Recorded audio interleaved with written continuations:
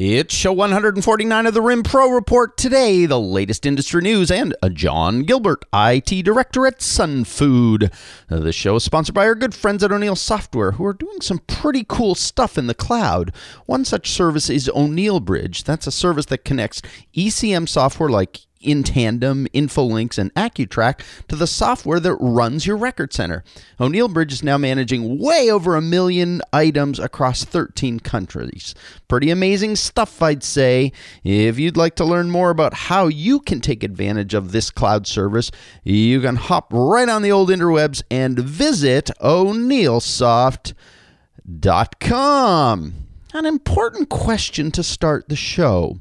Of all the possible utensils that could have been invented to eat rice with, how exactly did 2 sticks win out? Welcome to the RIM Pro Report, the one and only weekly broadcast for the RIM support services industry, bustling with news, views, and the latest updates. This show is full of interesting information. So take notes. Now here's your host, Tom Adams. Yep, it's me, and here's the deal. August is all but over, and fall is pretty much on us. The kids are all heading back to school, at least in our neck of the woods. It's the last third of 2013. So the question is, how are you? How are you doing? Are you ready to make some cool stuff happen as we jump into the last third of 2013?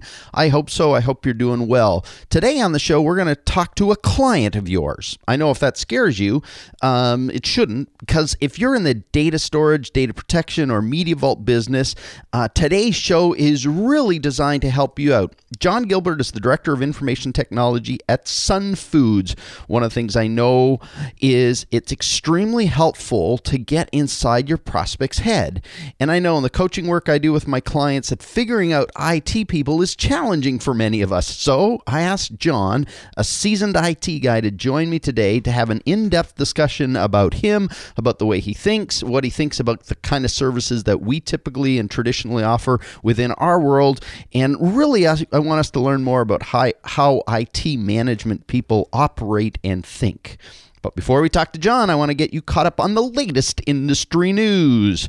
ReadyShred Capital Corp has announced the repurchase of the ProShred franchise in Charlotte, North Carolina for a $1.3 million. This brings the number of corporate-owned ProShred locations to 6 in total. And in total, ProShred operates 25 locations in the U.S. and 5 in the Middle East. So congratulations to David Wright, the departing franchisee, on the sale. Nade has just released the second installment of its Natum video series. The newest episode is called Pulp Fiction. A misguided staffer at Sandia Associates loses sight of the importance of making sure his shredding contractor has the proper qualifications, and a bizarre set of events unfold. And you can watch this really cool video at natum.org. A former guest on the show from Nigeria, Dr. Oyedoken Oyewale, let us know that he and a number of others have just launched the Institute of Information Management in Africa. This pioneer organization wants to drive the development of competent information management professionals throughout Africa. So congratulations to him and all involved in getting this organization going. And finally, some reminders of upcoming events. The O'Neill Partner Conference is coming up September 18th through 20th. Nade Shred School is happening in Orlando and Dallas in the next few weeks. You can check that out at shredschool.com. Prism's Data Protection Conference will be in Dallas September 26th and 27th. October 11th through 13th, the Data Protection Association will hold their yearly conference in Oakland, California. Prism's Fundamentals of Records Management will be held in Mumbai, India, October 14th and 15th. And the Prism Latin America Forum will be held in Cancun, Mexico, October 17th and 18th. As we get back into the fall, lots of dates coming, lots of things going on for you to know about, and I want to keep sharing those with you. So if any of those are interest, you can check out the respective websites to support what it is going on. That's all I have for now. If you have news you want to share, let me know. Alrighty, I'm going to go get John Gilbert on the line. Hold tight while I do.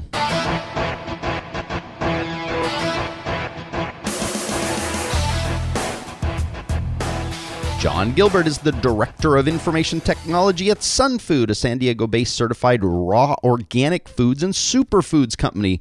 John is hiding out in his secret lair in the headquarters of Sun Food to chat with us today. John, welcome to the show.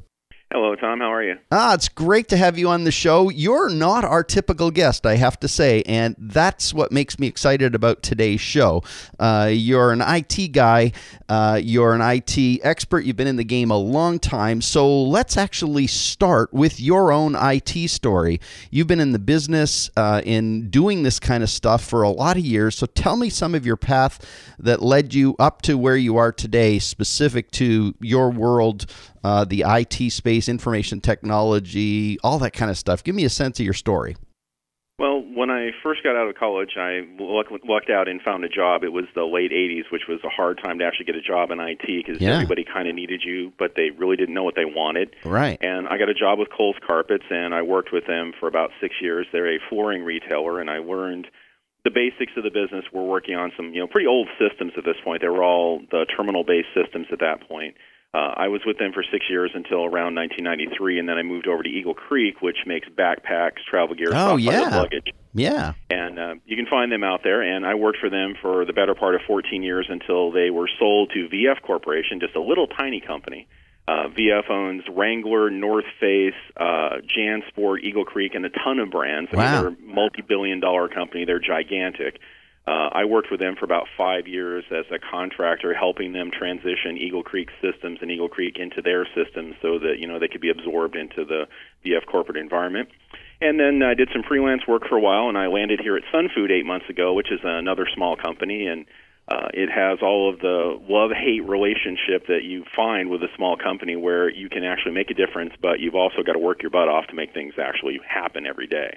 Right. So you're living right in the middle of IT everything. I mean, you deal with all facets of IT, right?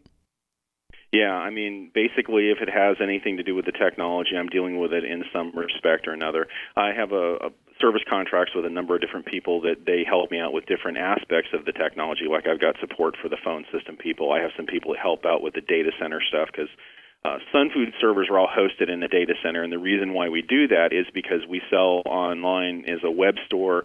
We have an accounting package and a web package that work very closely together, and having the two databases sit right next to one another is really about the only effective way you can do business in that environment. So we have all of our stuff hosted at a data center, and we use remote connections from the headquarters office to the actual data center. Wow. Yeah, because the environment you're dealing with, as you said, is both your systems, your database, but you're also selling your website actually sells your products, right? Yeah, we have a website that sells retail. It's sunfood.com, and that's where we sell all of the actual products retail. We also sell through a network of wholesalers. Probably the one you'd recognize and your people would recognize would be Whole Foods. We're in a lot of their stores, and you can see a lot of Sun Food products in their store. They don't carry absolutely everything, but they have a relatively good selection of our products. Oh, okay. So we know kind of the environment, but let's drop back into your story a little bit. Because you've been at this, you said you started in the 80s. So as you've aged and matured, and I'm not trying to tell anybody how old you are, but the technology world has continued to evolve in significant ways. I mean, we're living in a time where technology just keeps flying forward. So as you look at your own history, what are some of the largest and most significant changes you've seen over the years? Which ones stand out to you in a maybe more significant way? Okay, well, first, thank you for letting everybody know that I'm personal friends with Dirt Tom. I do appreciate that.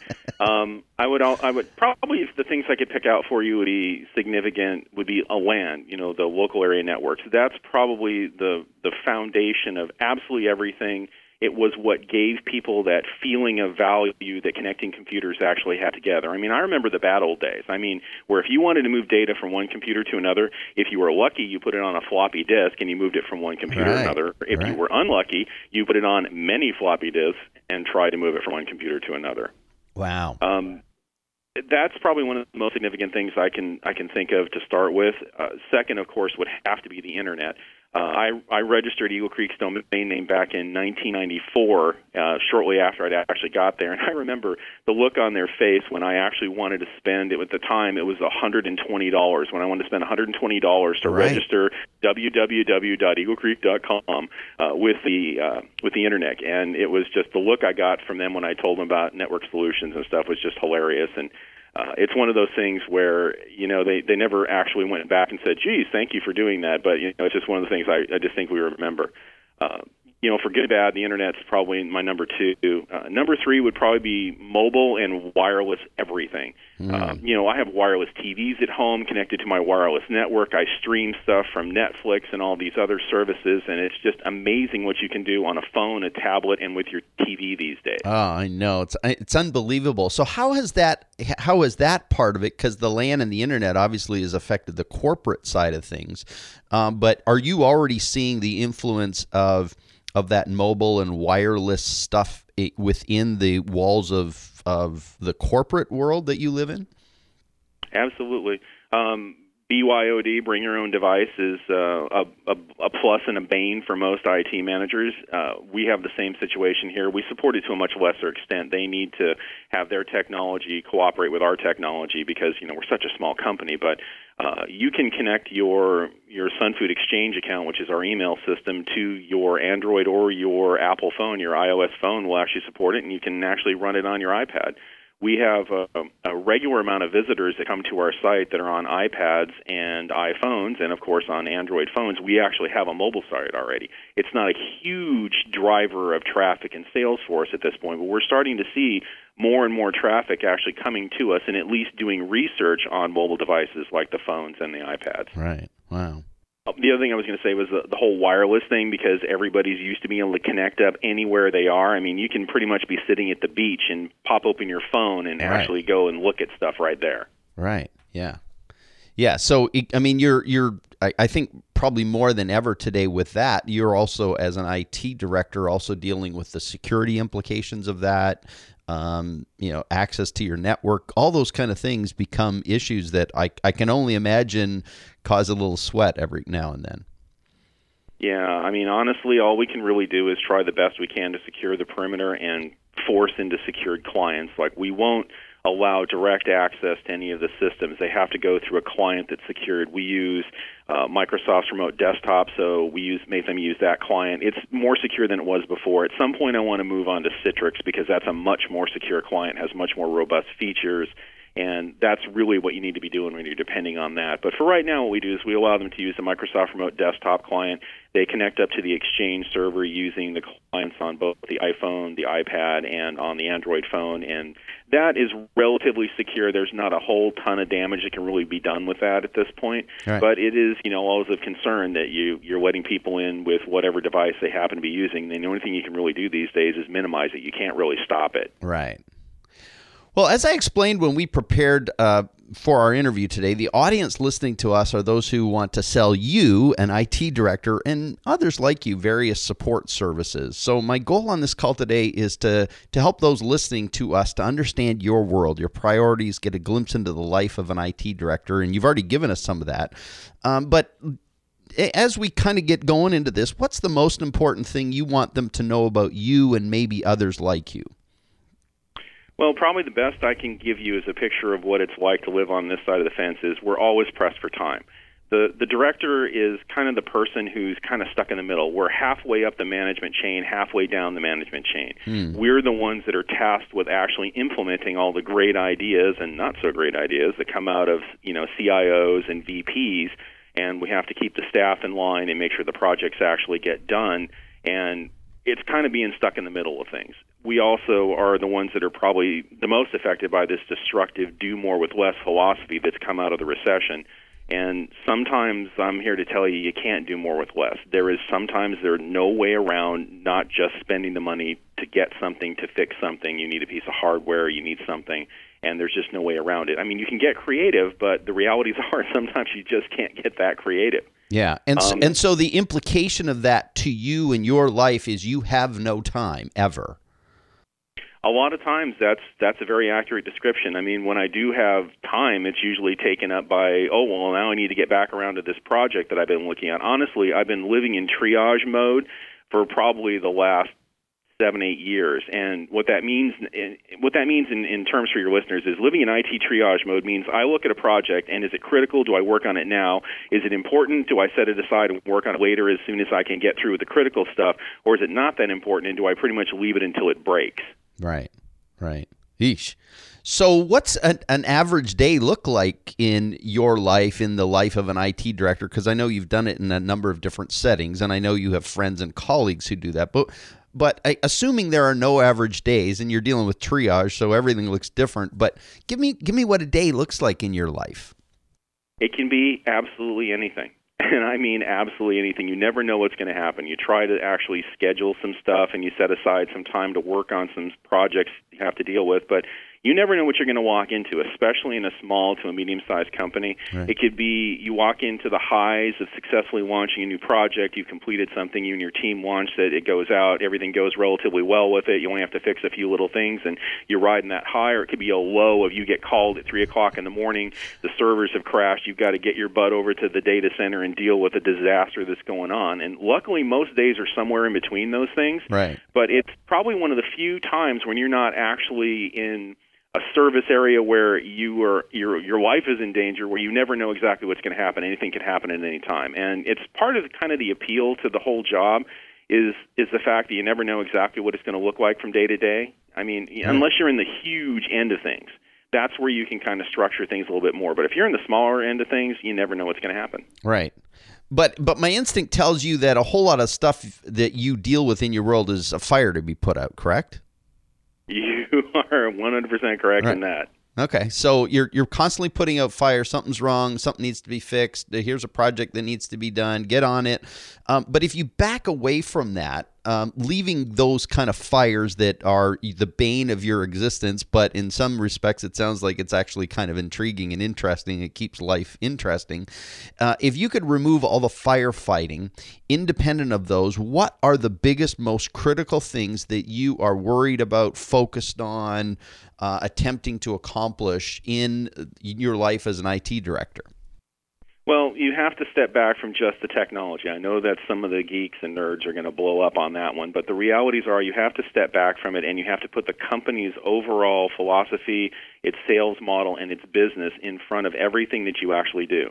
So for me, when the building isn't on fire, I'm usually looking to make sure that our retail website is performing okay, that people can buy products on our website, credit cards can be charged, and we can tell them the status of their orders, make sure that our sales reps use an internal website that they can actually place orders into our system, make sure that works, make sure that our manufacturing people can actually, package all of our raw materials into finished goods. We can get stuff shipped out the back door. And then I go around to my special projects. Right now I'm working on some stuff that has to do with SEO and some stuff that has to do with a rewards program we recently launched and some outreach stuff we're working on getting to for our customers. But that's pretty much it. It's the focus of the business itself. Right. When you step back from the technology and the fires, it's got to be about the business. What does your business actually need? And do you think most people think like that? I mean, you've been in this game a long time, and you understand the critical importance of connecting that dot.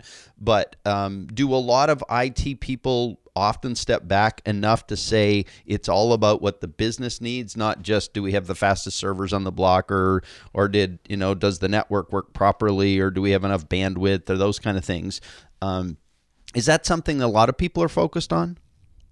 I think it's honestly getting better, and I think it's something that needs to happen. But always, no. I know some people that all they're caring about is, we got a gigaflop out of our servers when we're processing database transactions, which is intriguing, but it doesn't really mean anything to anyone. And if you walk into a management meeting, an executive meeting, a board of directors meeting, and you say something like that, they're going to go, you're one of those kind, and they're going to dismiss you. Right. And what that's going to do is it's going to cause you to have even more problems when you are trying to actually get funds allocated. And let's face it, it's always a dogfight trying to get funds allocated in a manufacturing company. Right. So that you can do things like backup and recovery, disaster planning. You can do stuff like expanding your website. You can do the things that you need to get done to support the business. You've got to be able to make a business case for those things, and you've got to be able to make it in a language that the people that you're talking to are going to understand. And that's what's different about me than a lot of my peers. It's getting better, but I still know a lot of people that just can't bridge that gap. Right. And that's such an important gap. And it's even more important as we talk about some of the stuff related to the people who are particularly listening to us today. You mentioned a couple of those aspects, but many of the people listening in this show come from the data protection services world that sell things like offsite tape storage, archiving and rotation services, e-vaulting, and then various forms of disaster recovery, crisis support, and often that intersecting with compliance and privacy. So if you don't mind, can we dig a little bit into your thoughts and beliefs and priorities about these specific aspects and how you view them? Just sort of in the moment, I'll throw something to you and you let me know what you think about it. Physical Sure. tape backups. And I know you said you work in a data center, but how important are physical tape backups and offsite security and protection of those offsite or those tape backups? Give me your sense about that and what's happening from your perspective with that. I think this is still a critical area. I think too often the younger crowd are getting ready to run off half-cocked into the entire cloud environment, which is okay. And I think that's an area that needs to be explored. But with the physical tape backups, they are still your best price to performance ratio. And right now, I don't have that available to me because I inherited what I've got because I've only been here for 8 months, and there's only so much you can fix in 8 months, Right. And I want to set up a tape drive in the data center. I want to pull those weekly full backups onto those tapes. I want to archive those and pull them off-site for a year. Because right now what we've got going on is we have only a tape backup, no tape backup. It's running a disk-to-disk backup that's only good for 30 days, and it falls off after 30 days. So I want physical tape, and I don't see that going away. Well, and because I assume you're probably well in the know, but some of the new stuff coming out now, which is significant, as fast as disk now, and holds the data, and you can access data in similar ways you would on a hard drive. Some of the stuff that's coming out is pretty cool. What I've been seeing. And so the value proposition of that going forward, but it still means to you, as it relates to physical tape backups, you still have to go get the funds to make that happen, correct? I mean, you still have to go drive a business case for that critical backup. Exactly, and I'm to the point right now where I'm trying to get them to give me funds to actually buy a tape drive and put it onto the system, so that we can actually have the ability to keep the backups longer than this 30-day window. Yeah. We're doing the disk-to-disk backup right now, and I've looked at a few things. I've tried a couple things. We beta tested a few things with the Creative Cloud storage, but we run into issues with that. And one of the other issues that I'm seeing is the whole bandwidth thing, because the clients don't have any configuration in the very basic ones that allow you to choose how much bandwidth you're going to use for the backup and what the hours are going to be for the backup. It's promising, but it needs security, it needs encryption, and it needs to be able to resume the uploading features, and it needs to be able to schedule those uploading features, and it needs to be able to set a throttling so that you're not, completely bursting your bandwidth. I mean, in a data center, you can burst the bandwidth, but right. I also have this local office that has some files that are kept here just because of their sheer physical size. The stuff we use for our labels, they're very large files. They may be, up to 1 gigabyte each. And those files need to be backed up as well, but, there's no physical backup medium in this building other than a couple external drives, which I'm currently using because that's all I've got. But I would like to be able to do an off-site backup with those, but because we're doing the whole cable modem kind of thing, we don't have enough bandwidth. I mean, we've got 32 gigabytes 32 megabytes per second download speed, but we have a 5 megabyte upload speed. And when you're trying to transfer a gigabyte file, that doesn't work. Right. No, and but that's a real significant issue in terms of dealing with your role within the company is you. And this is why it's so helpful to talk to you, because many of us don't really always see the fact that it's not just whether or not you need tape backup or disk-to-disk backup or offline e-vaulting, let's call it that, but you're dealing with how do I convince the people internally to allow me to do that. You're dealing with your own set of issues as it relates to your data center bandwidth that also creates huge significant issues for you. And those are things that you're waging your own internal battle on how to best fight those, it sounds to me. Exactly. I mean, honestly, Tom, I got to tell you, the companies that actually really take this seriously and get religion about backup and offline storage and archiving and disaster recovery are those that have experienced a disaster.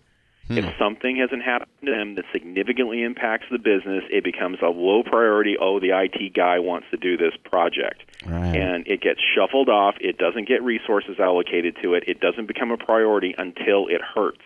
And it's sad, but it's the honest truth. And I can tell you that after 27 years in the business. Yeah.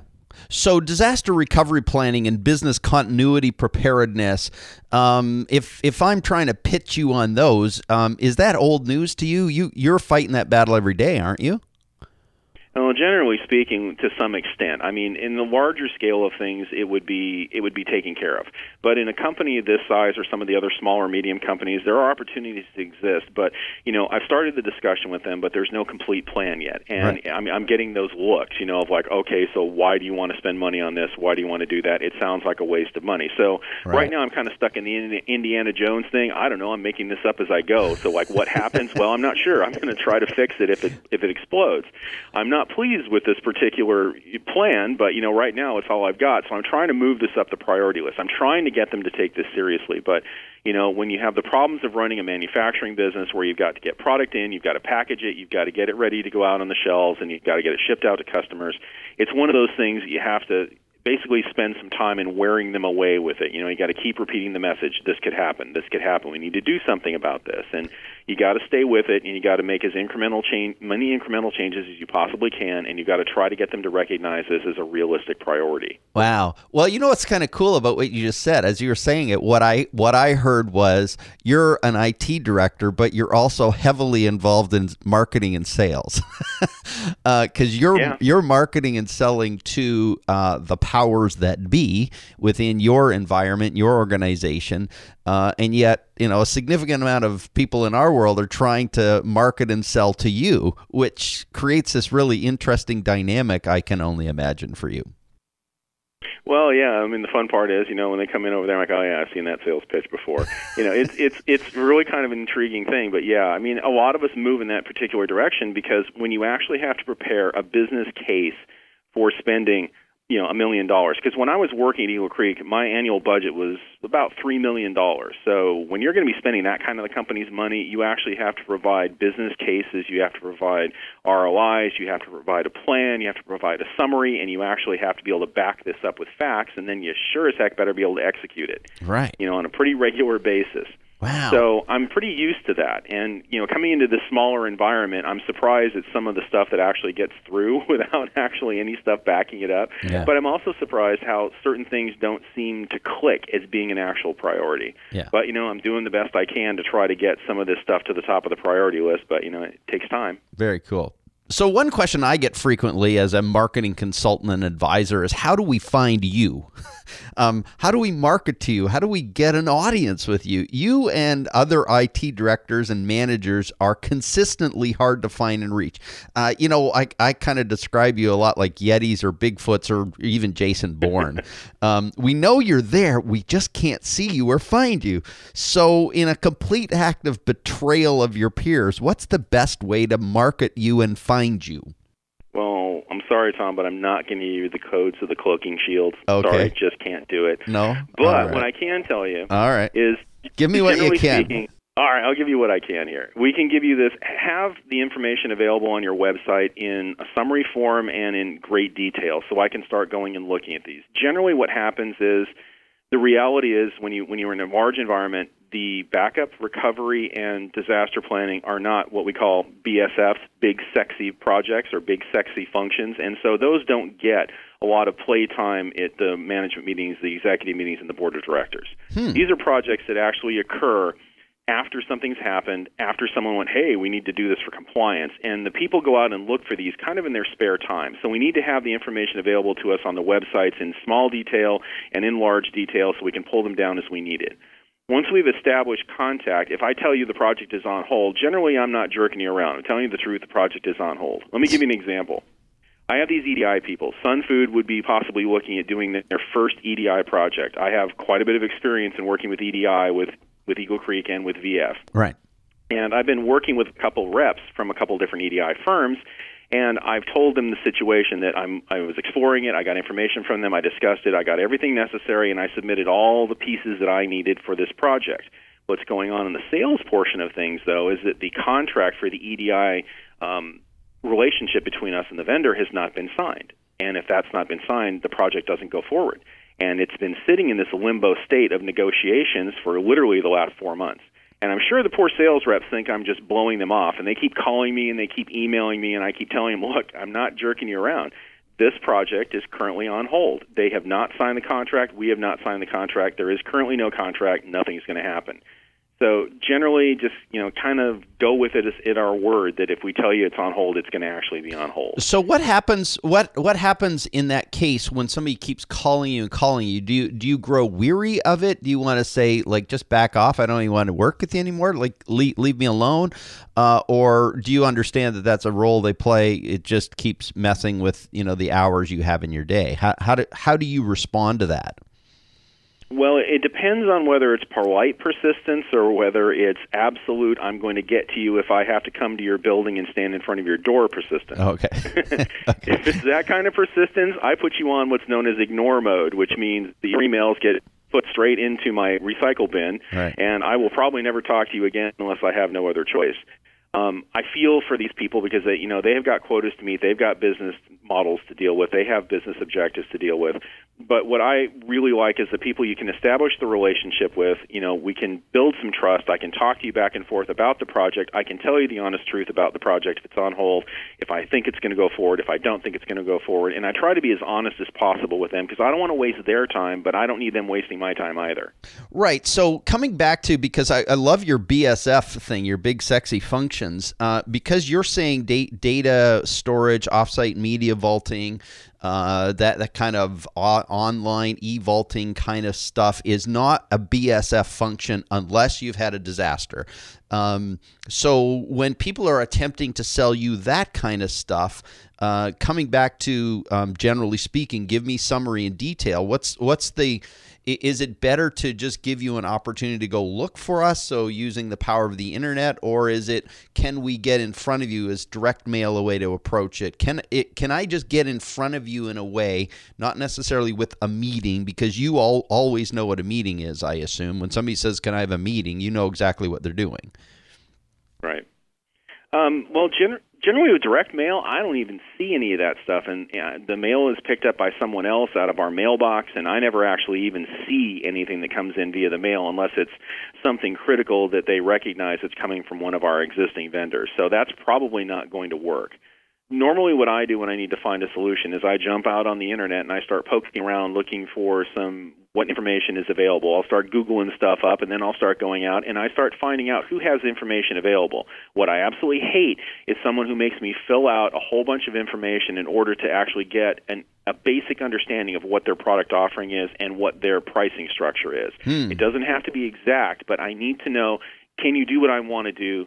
Can you give me some leads into what it is you might be able to do that I don't know that I need yet, but once I get into this, I'm going to be able to find that out? And can you give me a ballpark figure of what it's going to cost? Because normally that's all the information I have when I'm starting into the discovery phase. Right. Once we've gone through the discovery phase, if your process looks like it can work for me, or your offering looks like it can work, I'm going to contact you, and then we can actually start the more detailed discussions about, okay, well, this is what we can do for you, this is how much it's going to cost, this is how long it'll take. And that's pretty much the way I like to proceed with most things. Nice. Well, that's great information, because I think so often what we're really adept at is on the other side trying to sell to you is we're going to protect it all. We're not going to really give you a whole lot. We want to have the meeting.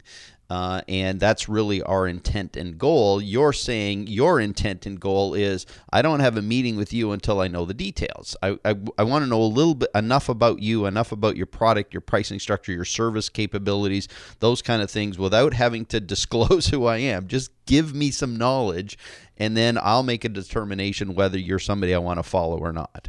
Right, exactly. I mean, the one thing people have got to break through is, there's nothing in the very basic sense of things that's proprietary about the type of solution they're providing. The way they provide it, the technology, fine. Protect that. That's not a problem. But you can tell me that you provide cloud storage. You can provide nearline backup storage.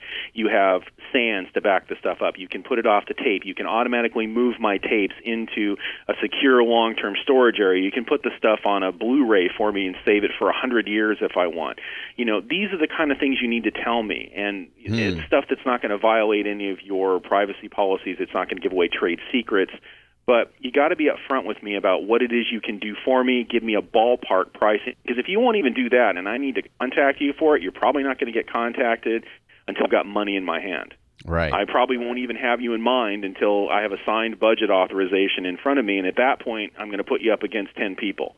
You can start the inside track by making basic information available as easily as possible and understanding the fact that if you reach out in that way, you're going to influence these people to look at you seriously when they actually do have the money in their hands. Right.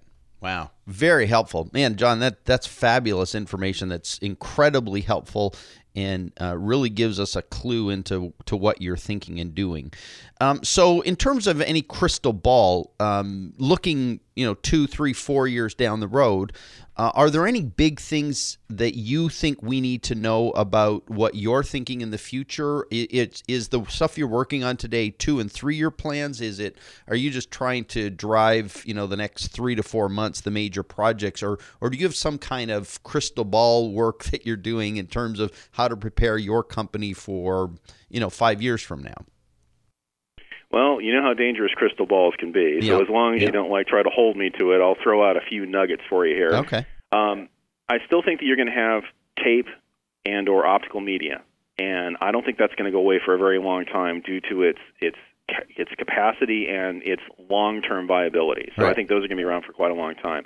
I think what really needs to happen is universal encrypted cloud storage. That means you got to support phones because phones are becoming smartphones, and smartphones are becoming small computers, which are becoming tablets, and PCs all need to store data in a secure encrypted environment where you can share everything in one spot. I think that's something that's going to be very important on the consumer's front of things. It's going to be important to me as an individual, and it'll probably be important for our people that are traveling on the road because we're starting to build a network of salespeople. Right. And some of the stuff they're going to do is backing up their own devices, and having them be able to do that with a secure, encrypted solution would be something that's of interest to us. Keep an eye out for more software as a service offerings. I mean, you're starting to see more stuff from Microsoft where they're offering Office 365, which is basically their hosted solution for Exchange services. You install the local apps on your computer, and it's a subscription model. You're going to start seeing more of that stuff happening. Right. Adobe's starting to do it. Apple's starting to do it. That's going to be a big thing. Yeah. There's going to be a tectonic shift in the cable and the dedicated circuit upload speeds. It has to happen. If we're all going to be storing stuff on remote data services, we need more than 5 megabytes per second upload. We need to get to, a gigabyte per second upload, or at least, 100 megabits per second upload. We need to get into a much higher capacity for the upload as well as the download, because everything is pretty much centered around download speeds at this point for, most of the high-speed internet services you can get, and that's not going to float in the future. Right. Wow. Wow, it's great stuff. So you've just thrown a ton of great stuff at us, and I'm extremely grateful. And we've gone through almost 35 minutes, which is fabulous stuff. But I guess as we conclude, I want to clarify one, I think, critical matter, and it's the term geek and nerd. I know that geeks and nerds have not always been held in the high regard that they are under today, and I think now it's cool because nerds basically run the world, or geeks. But I think I need to make sure I get from you, what is a geek, what's a nerd, what are you, and why? Well, let's see. Geeks, I guess I'm pretty much a geek with nerd tendencies. Oh. I'm kind of a combination of these things. The geeky part of me always plays with the tech stuff, the tech toys and the games and all that other fun stuff. On the nerd side of things, I've also done the whole SCA thing. I've actually fought in medieval recreation battles, worn real armor.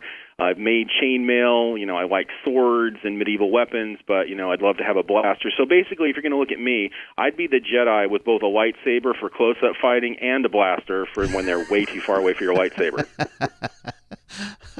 And as someone who doesn't fit that, well, I don't even know what you meant by that, but it's funny.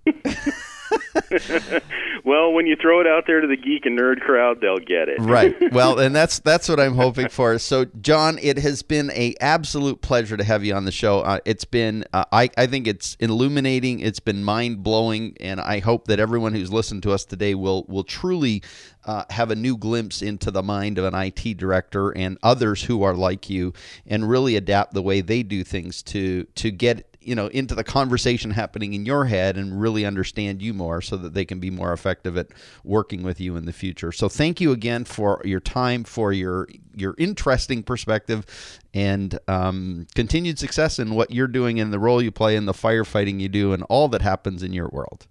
Well, you're more than welcome, Tom, and thank you for having me. All right, thanks. Bye.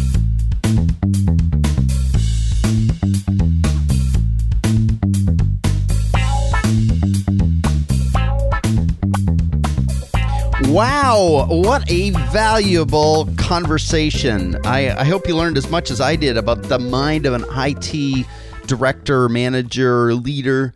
And I really want to thank John Gilbert for joining us today. That was incredibly insightful, and I hope that you listen to that. I hope that you take it in, because there was such good value in what just happened there that was worth the price of admission, I gotta say. Thank you for listening. Thanks for joining us. I appreciate you being here. And finally, I want to thank our official sponsors, O'Neill Software. I was aware that their latest handheld device, the Motorola ES400, on their website.